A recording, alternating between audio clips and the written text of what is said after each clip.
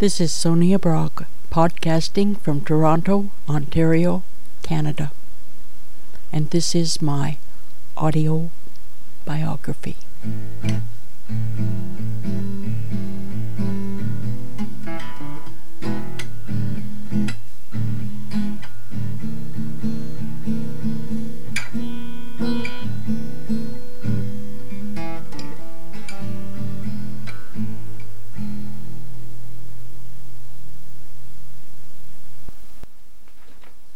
I guess everybody's life has a soundtrack.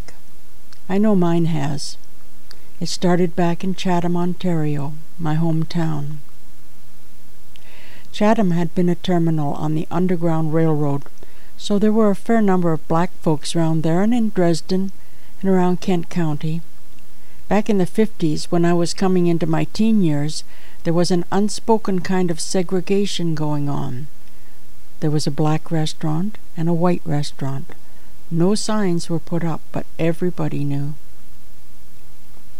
White middle-class kids went to one, and black kids and rebels and working-class kids went to the other. The music we were exposed to at home was mainly classical mainstream stuff. My mother had trained in opera singing and piano. My dad loved classical music and opera. He thought that black gospel singing was screaming. He loved opera, which I thought was screaming, so we had a sort of a stalemate there. I came to change my mind about opera, but he never changed his mind about gospel singing unless it was Mahalia Jackson or Judith Anderson on a recognized TV network. This was kind of strange, because in his younger days he had worked in sales at the Heinzmann Piano Factory in Toronto and taught himself to play piano by ear. When Amy Semple McPherson, the evangelist, was in town, he was hired to play at the revival meeting. His specialty was almost persuaded, which was used to lure the shy up to the front so they could be publicly saved. At night in Chatham, when the AM signal was better, you could hear the black radio station signal from Detroit, Michigan, some 50 miles away. That sound would come trolling down into southern Ontario, and it was very, very different.